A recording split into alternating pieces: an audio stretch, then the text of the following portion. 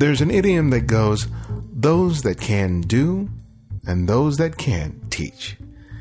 And as funny as that might sound, the truth is that teaching, or specifically teaching well, has never been an easy thing.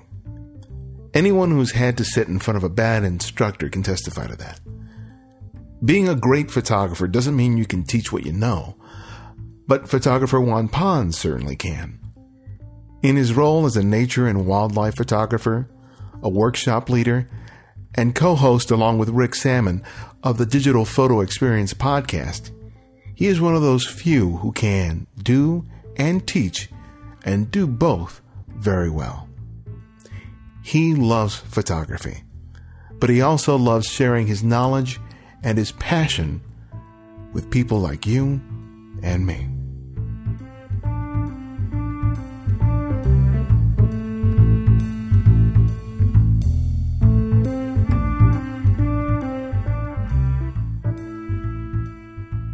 One of the things I wanted to talk to you about was, I was reading that you got introduced to photography during college, and it seems like you really got into it, and then life got the better of you, and you had a job and a career in computers and such. And what got you back into photography? What was the thing that sort of sucked you back in? Cool. Yeah, that we can talk about that. We can talk about that for hours. So yeah, that's cool. And actually, it was in high school that I got hooked into photography, which is even cooler. But yeah. Let's go with that. Well, yeah. I mean, my photography, my passion for photography really started was the catalyst for it was an incredible teacher I had in high school. I was fortunate enough that when I went to high school, some high schools still had photography programs, and Miss Solero, I mean, I've been in touch with her, past couple of years. She still teaches there, but in a much more reduced program. Her teaching style and her way of interacting with students really inspired me, really got me going with photography, and really, she's the one that developed that passion within me for photography. She was not a person she was always a person that gave you constructive criticism, even though if you made mistakes or things just didn't look right. She always helped you and was positive, was supportive.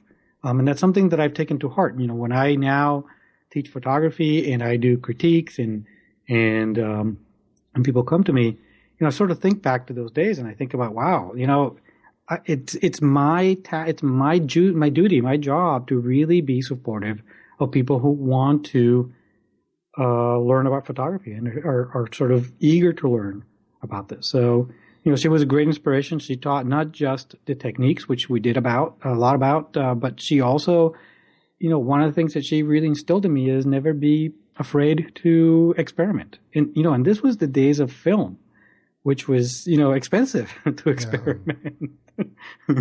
I can't imagine what this class must be like now when you have digital and you can experiment, without any concern for cost or expense or materials. Yeah.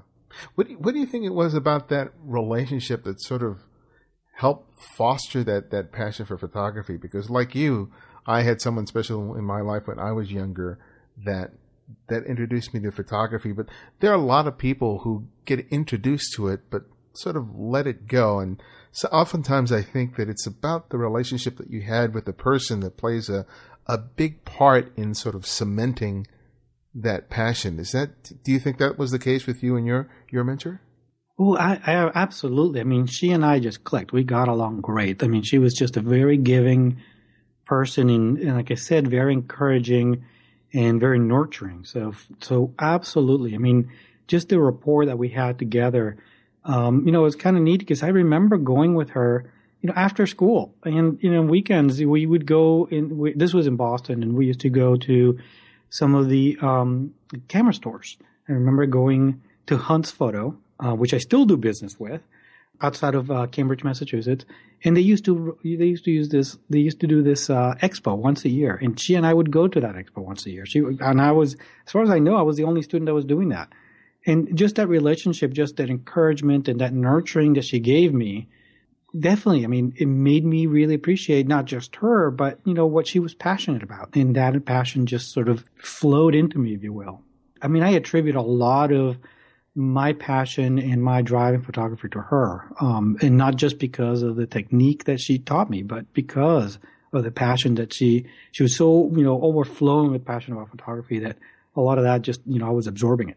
Yeah. And I think it's important, regardless of whether you learned when you were a kid or you're learning as an adult, that having that sort of connection with someone else where you're not only getting the technical information, but also getting that sort of spiritual, emotional support is really important for wanting to grow as a photographer. Because though you can learn a whole lot on the computer and watch YouTube or get videos or get books, there's something about learning in conjunction with someone else, whether it's a mentor, whether it's a teacher, or just another photographer. And I think you kind of speak to that when you talk about how you like to serve your students as a teacher and a mentor. Yeah, I mean, that's right on the money. I think that we can all be well served by having a photo buddy, if you will, someone that pushes us, someone that makes us want to do more, and someone that, sometimes when you want to wake up at 3 a.m. because you got an hour and a half, 2-hour drive to the next, photo shoot or the place you want to go shoot, and you wake up in the morning, you're like, do I really want to go? Do I really want to get up? I want to sleep instead. But because you have this buddy, you have this other person who is driving and pushing you, it makes you a better photographer, makes you a much more efficient photographer, if you will. And it's not a competitive thing, but it is a give and take. It is a way in which you both nurture and help each other. And, and I talk about this on my workshops all the time, in that, I learn, probably as much as the students that come to the workshops. It's one of the things I really love about the workshop, because I see through other people's eyes the same scene that's unfolding in front of me. It's like, people say you're looking at the world through a child's eye. It's kind of the same thing. I like to be around amateur photographers that are looking at a scene in a different way. A lot of times we look at something that's unfolding in front of us, and we have preconceived conceptions of what we should do in this particular scene because, we've been doing this for a while. We kind of do it the same way all the time. But, having someone there who's sort of new to this and seeing that through someone else's eyes, especially someone that's new, is very refreshing and very uplifting. And I think that having that, photo buddy, that somebody else that's looking at the same scene and looking at it from a different perspective is very, very helpful. Did you have that when you started getting back into photography after you had built this successful career? What role did that play in you being able to get back into photography? Well, it's interesting. After high school, I obviously went to college and whatnot. And in college, I still was involved in photography because, I worked as the school staff photographer, student photographer. I was probably the best job on campus I had. I was very fortunate, very lucky, in that the communications department at the university would basically pay me to go out and shoot events that happened at the school, so they could then use that photography, those photos, for their internal and external brochures. For example, the admissions newspaper, the weekly newspaper, the next year's admissions brochures, all that kind of stuff. All my work was in there. And it was a great learning experience. It was very different than what I was used to doing, because this was shooting events and people and things like that. Kind of a more photojournalistic kind of work, whereas my work, even from the very beginning, was more sort of nature, outdoors oriented. But after college, again, I went into, I was a computer science person. I mean, I was pre-med biology before that, but I ended up in computer science and really, started climbing the quote unquote corporate ladder, if you will, sort of joining the rat race. And my photography really took a back seat for many years. I didn't really do much. I mean, it was still there. I still knew, what to do. And when I did take pictures, I was probably a little better than your average Joe that's taking pictures, but it really, really took a backseat. I really, didn't do all that much. I think my SLR sat in my bag for a very long time. I was shooting a lot with little point and shoots. And really what turned things around for me was when I moved from Boston. I lived in Boston for many years, to North Carolina. And I built a house in a very rural setting out in the woods. I had, acres of land. And all of a sudden, without me realizing, there were all this wildlife around me, coming to my yard. all sorts of stuff, really cool stuff. So I said, I got to get back into this. I got to capture these animals. I got to take pictures of this stuff. And that's really what rekindled my photography. And I mean, literally, overnight, I went from not really taking that many pictures to just being absolutely, completely obsessed. Wow. Yeah. So, I mean, just little changes like that. You focused a lot on landscapes and wildlife, and you're active in several conservation organizations. When did you start thinking about not just making photographs of those subjects, but playing a role in preserving the environment and the species that you were interested in photographing? Well, it's interesting. I've been, I like to say that I'm a dirt worshiping tree hugger for a long time. I've been very connected to nature from a very early age. It's sort of, to me, it was natural. To me, it was, I'm taking these pictures of these incredible animals, these incredible landscapes, things that are in danger of disappearing. And I thought it was really my duty. And it was, I had this gift, if you will, of being able to take these good pictures. It was really my duty to share this with other people so they could actually learn about the environment and learn to appreciate it. There's a famous quote about, we only care about we only care about the things that we love. And for you to really love nature and want to take care of it, I mean, you have to love it. You have to learn about it. And very early on, when I was in North Carolina, I hooked up with the Museum of Natural Sciences in North Carolina. They started using a lot of my work. I was donating a lot of my work to them. And I was also working with some conservation organizations to actually spread my work, to really showcase my work. And what really turned it for me, there was a particular refuge in North Carolina that was my favorite refuge. I was driving out there, as much as I could to photograph about 80,000 snow geese, and about 30,000 tons of swans every winter, and tons of black bears. This is a jewel of a wildlife refuge. And it was being threatened by a wrong-headed proposal to build a training site for the Navy right in the middle of this refuge, which was, you think about, you have 80,000 birds in flight that weigh about 30 pounds each. How can that, be compatible with with military jets coming in for landing? It's kind of a recipe for disaster. And it's not that the state was, and we were opposed to creating that landing site for training of the military, or the jet pilots. I mean, that's very important. But, we thought that there were better places to do that in.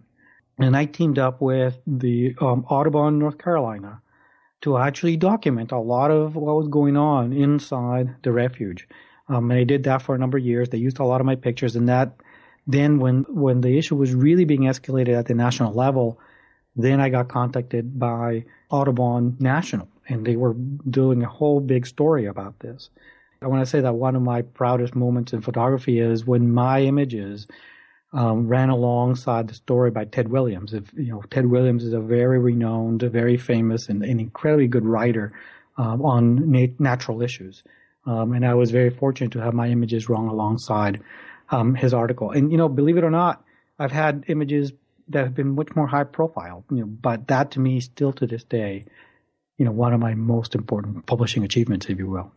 And it's wonderful that your images can be used to protect something that you love and so passionate about. I think that, there's so many potential encroachments on a lot of these natural spaces for any variety of different reasons.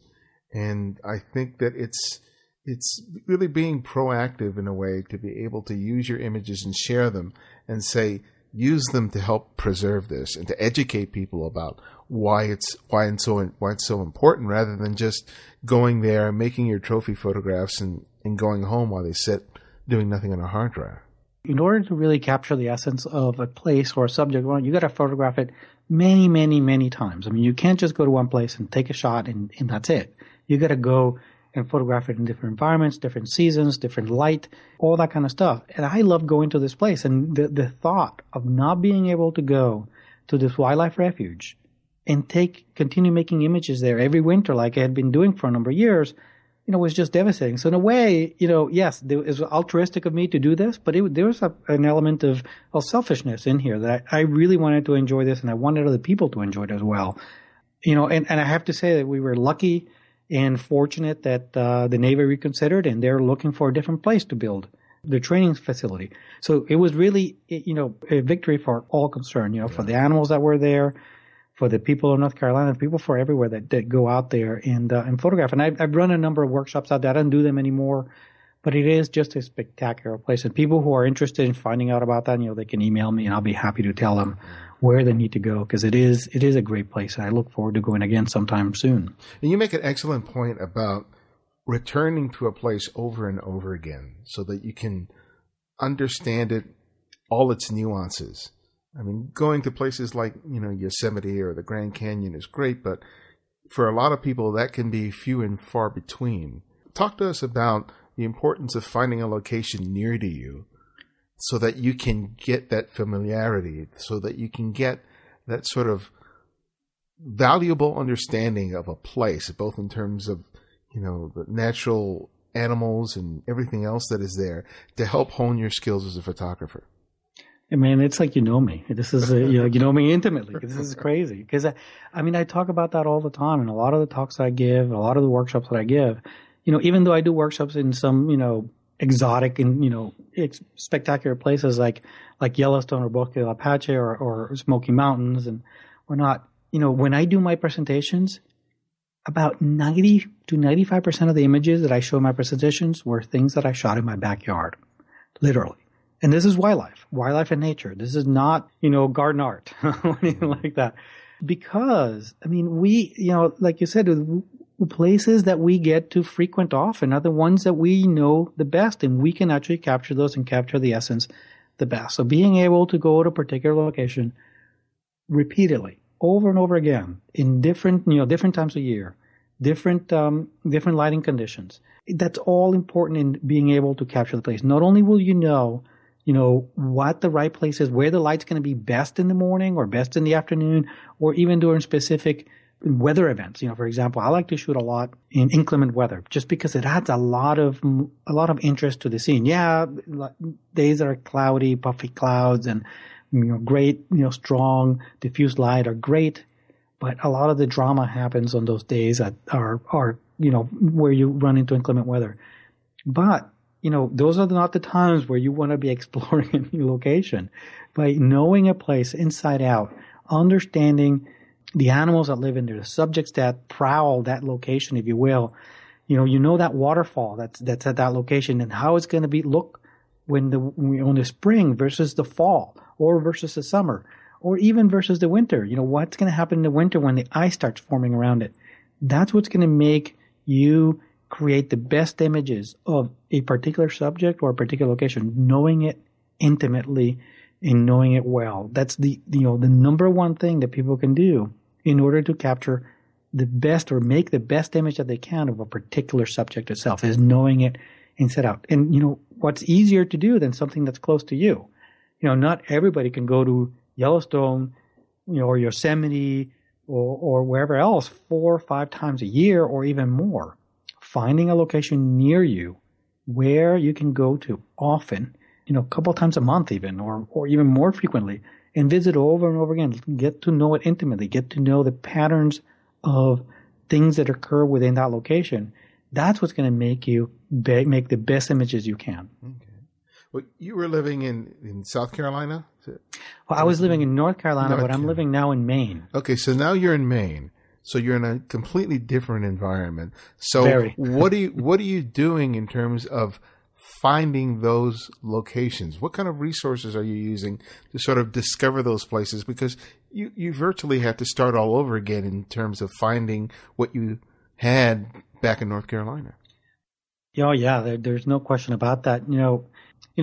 Fortunately, I'm in Bangor, Maine now, which is about an hour and 10 minutes away from Acadia National Park, which is, in my opinion, probably the top 2 or 3 national parks in the country. Just spectacular place, especially for landscapes and nature subjects. And I'm also an hour and a half away from Baxter State Park, which contains Moosehead Lake and Mount Katahdin. two incredibly iconic locations. It's a state versus national, but like, for example, the Appalachian Trail ends in Mount Katahdin. Very, very, very popular place in a place that a lot of people are familiar with. So I get to go to those often. However, finding those places off the beaten path, those places that are unique, is what's going to set you apart from all the 50,000 people that shoot pictures at Acadia National Park every year. It's actually more than 50,000. It's a couple million people that shoot pictures in there. So absolutely, it's really important to find those locations. And, believe it or not, there's a couple of things that make it really easy. The internet is a wonderful thing. The first thing that I do is start subscribing and start participating in wildlife and nature conservation organizations. Find your local Audubon chapter and get involved with them. Through them, you will find out all these incredible, cool places that exist, near your house. Look for local conservation organizations. For example, in North Carolina, there's a place called the Triangle Land Conservancy, which is kind of very similar to the Land Conservancy, which is a national organization. Also, there's some birding groups that you can, if you're into wildlife and you're into birds, join some of the local birding groups. They have mailing lists that people report where some of the neat things are. Look for state parks and national parks around your area. And I also, my secret weapon, if you will, is Google Earth. Load up Google Earth and start looking the area surrounding you. Find cool places or places that look interesting in Google Earth. Whether they're lakes, rivers, forests, parks, or whatnot. That is sort of my secret weapon. I'll go in there every so often and start looking to see what looks interesting, what looks like it could contain some unique natural feature or unique wildlife. And then recently, Trey Ratcliffe came out with an application for the iPad called Stuck on Earth, which is a way for people to share locations around them where they can find interesting subjects to photograph. And that's not limited to nature or wildlife. It's about everything. There's a lot of stuff on urban photography and whatnot. So those are probably the best ways that you can very easily find out resources around your area, whether you've been there, your entire life, or just moved there like I just did. Yeah. One of the things that I'm always considering when I go out, I don't do a lot of that kind of photography, but when I do, how much or how little equipment to bring is always an issue for me. Yeah. And sometimes I've taken everything and the kitchen sink, and I'm absolutely miserable carrying that stuff after one day. And then I say, screw it, I'm taking one body, one lens. And, there are two ways of thinking in terms of it. I mean, you want to have the right equipment to be able to capture what you hope to get, but also, particularly for those of us over 40, carrying 30 pounds worth of gear in a backpack is also kind of prohibitive. So where do you strike the balance in terms of having enough but not having too much to ensure that you get something that you can be happy with? That's sort of a perennial question, right? Is like, everybody struggles with that. And as Murphy Law says, whenever you don't bring that macro, that's when you see some really cool stuff to shoot the macro with, right? And really, I mean, for me, it depends on my mode of transportation. If I am getting in my car and I'm driving locally, what I will normally do is I bring a lot of the stuff that I have, a lot of my equipment. I may leave some things behind, but I will bring, the kitchen sink and almost everything else because I'm in my vehicle. However, what I also do is I bring a small backpack with me because sometimes what I will do is if I'm going then hiking from there or I'm going to a particular location from there, I will just pull out selected equipment from all that stuff that I brought, stuff in a small backpack, and go from there. So I kind of use my vehicle as a location to house the bulk of my equipment, but I may then go out with a smaller set of equipment. Now, the location is also going to be a great determining factor what you're going to bring. So, for example, if I'm going, like I'm going to be doing in a couple of weeks, I'm going to be going to the interior of Maine to actually scout out an area that has a number of water features and waterfalls and whatnot. Well, I know I'm only going to be shooting wide angle stuff. I'm not going to be shooting, birds up in a tree. Yeah, I may see those. And I know, man, if I had this lens, I would have been able to shoot, this rough grouse that was up on that tree. But you know what? I'm here to shoot the waterfalls. And, maybe someday when I come back and I know that I'm able to capture those, I'll bring my big 500 millimeter lens. But normally, especially when I'm scouting an area, I will bring, smaller equipment, smaller lenses, a smaller amount of equipment. But it's always, and what I said about the macro, the joke that I made about the macro is a joke, but it's true. I mean, a lot of times you go in and you're like, man, I wish I had this. Especially when you're just scouting. It's very difficult. And I'm not sure that there's a way to guarantee you have everything that you need unless someone makes a 8 to 500 millimeter lens. I'm not sure that's going to work. Mm.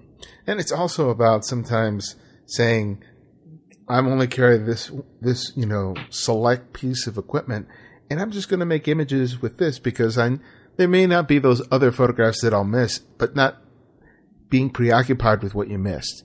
And sort of narrowing your vision can sometimes be really helpful because especially when you're out exploring a new area, it seems like your synapses can be firing all at once simultaneously, and you can be seeing everything but not really shooting what you're meant to shoot in a way.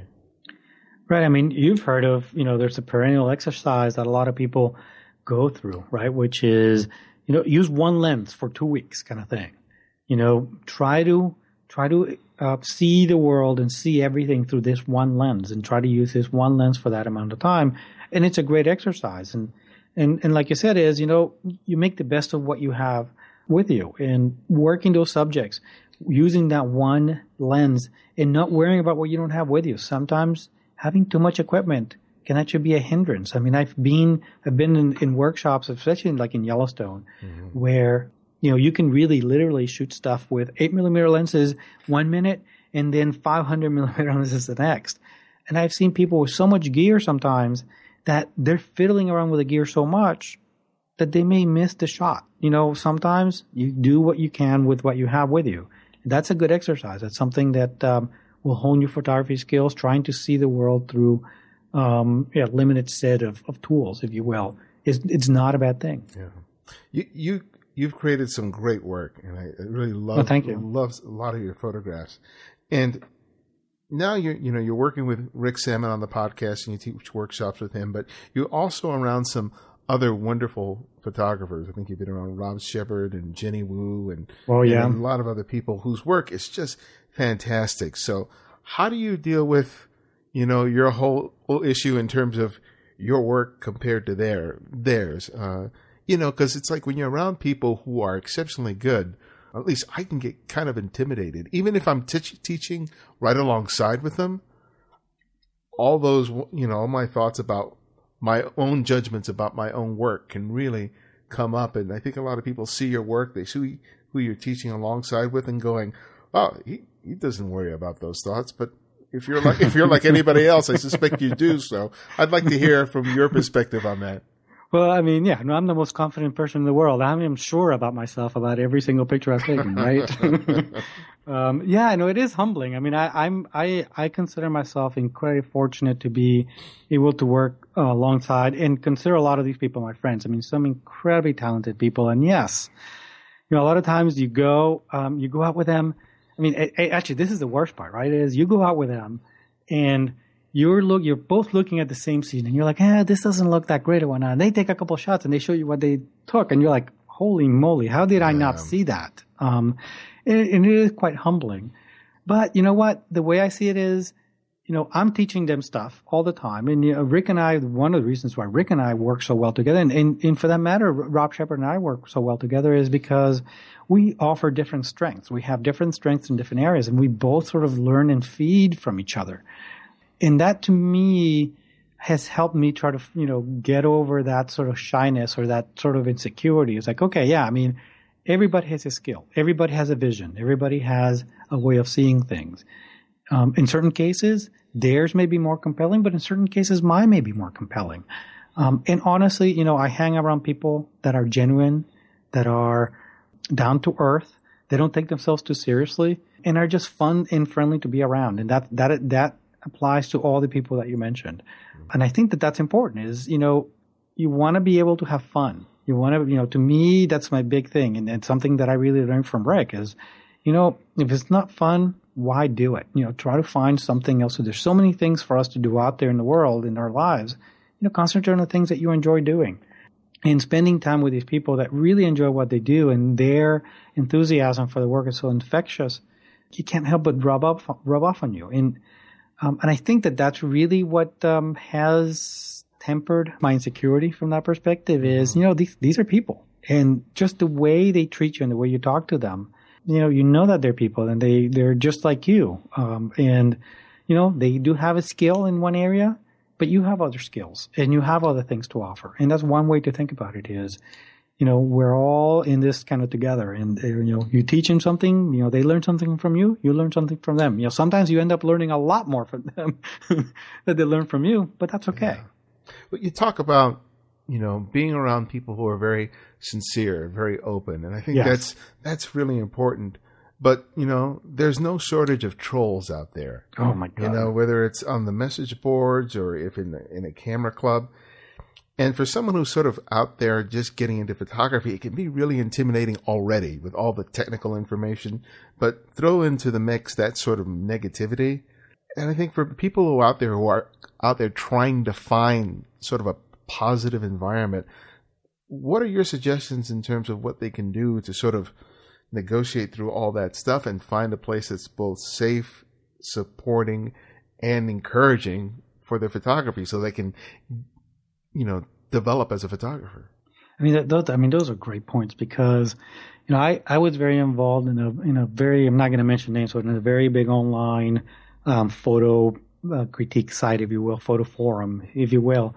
And, I see a progression of what happens in a lot of those places, and that you do get a number of people who are very good at what they do, but are not necessarily supportive or nurturing of those that are starting to learn. And a lot of those that are starting to learn see the incredible work that these people produce, and they get completely intimidated.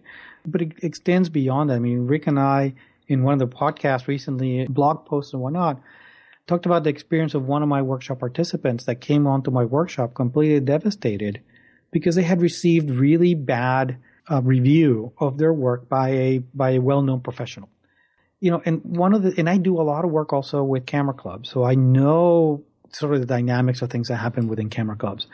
And I do a lot of judging at camera clubs and, for competitions, things of that nature. One of the first things that I like to say to people is, you know what? I'm going to be up here and sort of critiquing your work. I'm going to try my best to give you positive, constructive criticism. But you always have to remember, this is just one person's opinion. This is just me. You can go to somebody else, someone who is much better than I am, or someone who is more immature, and they'll give you a completely different opinion than I am. They're going to maybe you love the work versus I didn't like it, or vice versa.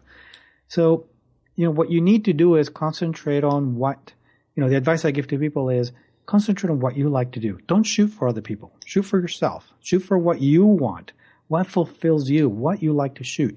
Yes, you want to learn and improve your craft and find out how you can improve your own work. But as long as you're fulfilled with what your own work is, what you're doing, who cares what these trolls or what these other people say? For a lot of people, for most people, photography is about personal fulfillment. Some of us, it's about, also in addition to personal fulfillment, what we hope is also to make a living at it. But to me, still number one is personal fulfillment. Am I enjoying what I'm doing? Am I enjoying the photographs that I'm making? Yes, getting that review from somebody else, a positive review from somebody else is great. It boosts your ego and makes you feel good. And it's also important to absorb and integrate that criticism that you're getting, that negative criticism.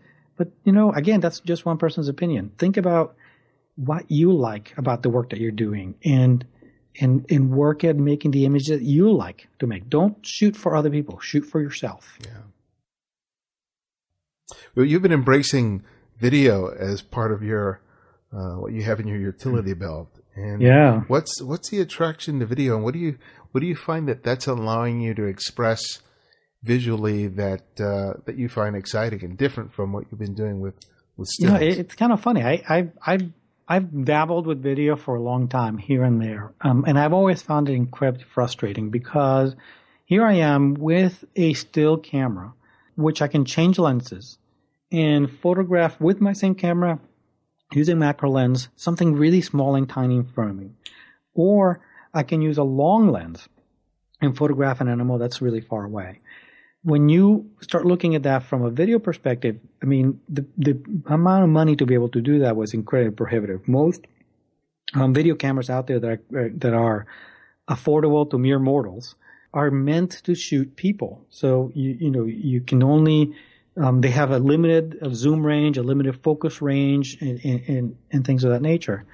When the digital SLRs started to have the capabilities of shooting video, of recording video, I mean, I was ecstatic. I was like, wow, this is incredible. That means I can use all these incredible tools, all these incredible lenses that I have to make these images, to make these videos that, I've always wanted to make. There's certain things that I still have found that I can't properly express, if that's the way of saying it, with a still, in such a way that really moves people. And to give you an example, I talked about that refuge in North Carolina that had 80,000 tundra swans flying in front of you. Snow geese in front of you.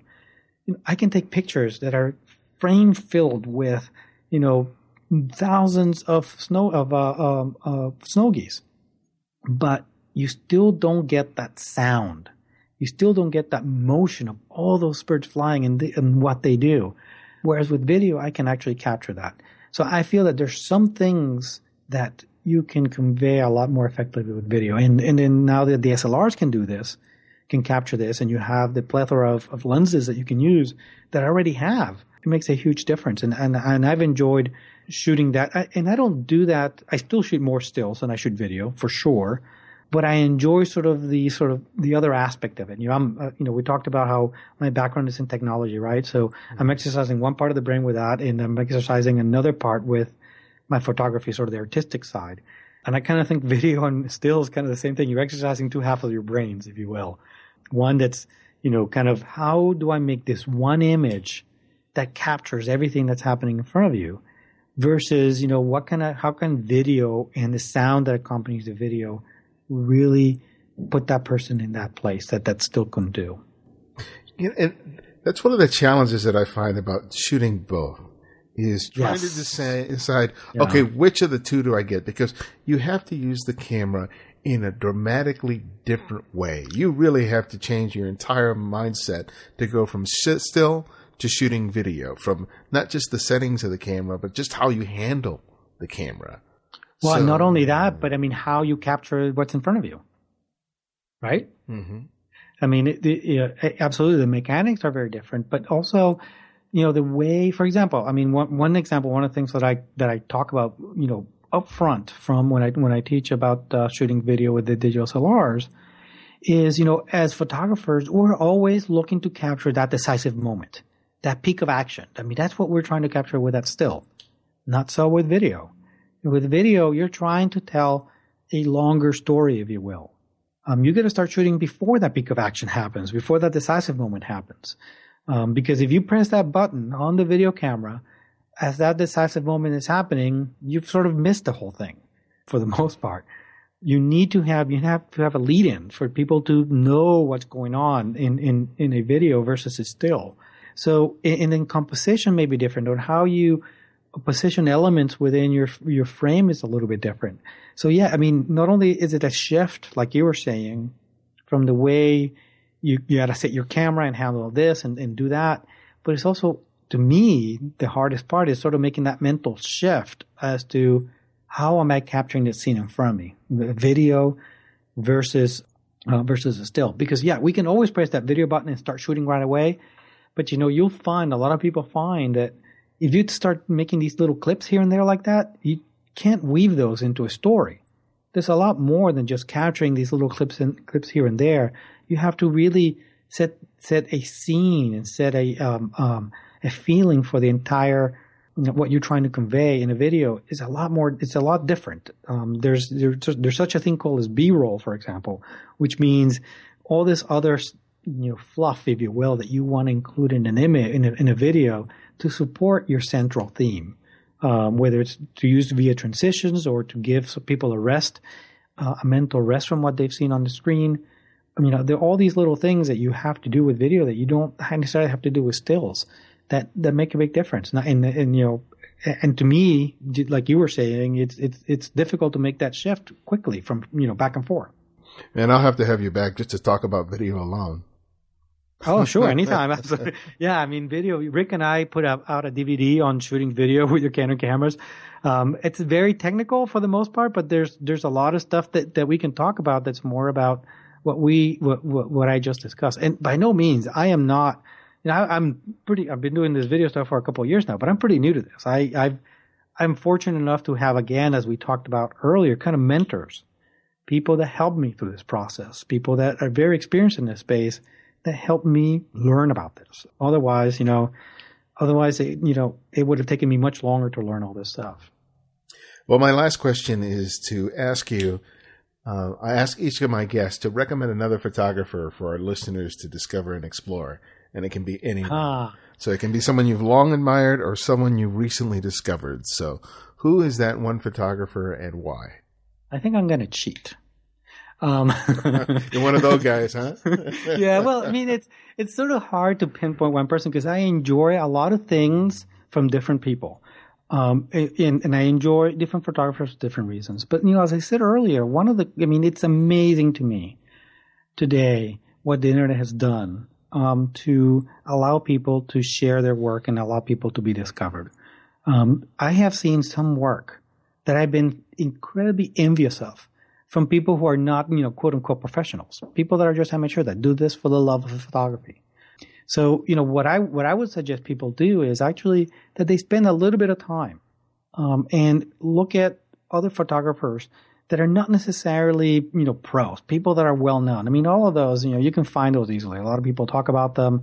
A lot of people recommend them online and whatnot. But find, even if they're close to you, even better, people that you can actually get to meet, whose work you admire, people that you love the work that they do. And again, this could be, I've met a fantastic photographer when I was in North Carolina. Her last name escapes me right now. Her name is Gabby. And she was a winner on one of the Nature's Best competitions. This was a young girl, I think at the time she was 16, who was doing just incredible nature work. So, finding those people around you. Her name is Gabby Salazar. Just incredible work. But, just find people around you that not necessarily professional photographers, but whose work you admire, whether they belong to a camera club, your local camera club, or you find something online at a photography related forum or Google Plus or something like that. And look at their work, see what ticks them, understand, why they do what they do, and actually get to meet them. It's a lot easier sometimes to get to meet people that are, amateurs, if you will, than professionals. Not because professionals are detachable, you can't reach out to them all. It's just because we're so busy trying to make a living at this that sometimes it's a little hard for us to give that time. So try to find someone, again, and this is the part that I'm talking about cheating. I don't want to point to somebody in specific. I just want to say, find that person yourself, someone that's local, someone that is, an amateur whose work you enjoy, because I've seen some amateur, quote unquote amateur work that rivals the best out of any professional photographer out there. Well, Juan, muchísimas gracias. It's really enjoyed having a chance to sit down to you and talk to you one-to-one. Mucho gusto, hombre. As always, I'm here. I would be happy to come back and talk about video at some point in the future. And I really enjoy talking to you. Enjoy listening to your voice. I always love listening to your voice on your podcast because you have that great radio voice, which I'm very envious of. And it's been my pleasure. So, where can people find out more about all the things that you're doing? The podcast, the workshops, your photography. Where do people go? Well, I'm in the midst of actually consolidating a lot of this stuff because I had this stuff all over the place. Now, what I'm trying to do is consolidate it all in a new website that I launched, and I can be reached at juanpons.org. That's JUINPONS.org. And I'm trying to consolidate everything there, my workshops, the podcast, my work, my schedules, all that kind of stuff into one location. Great. Thank you. Well, thank you.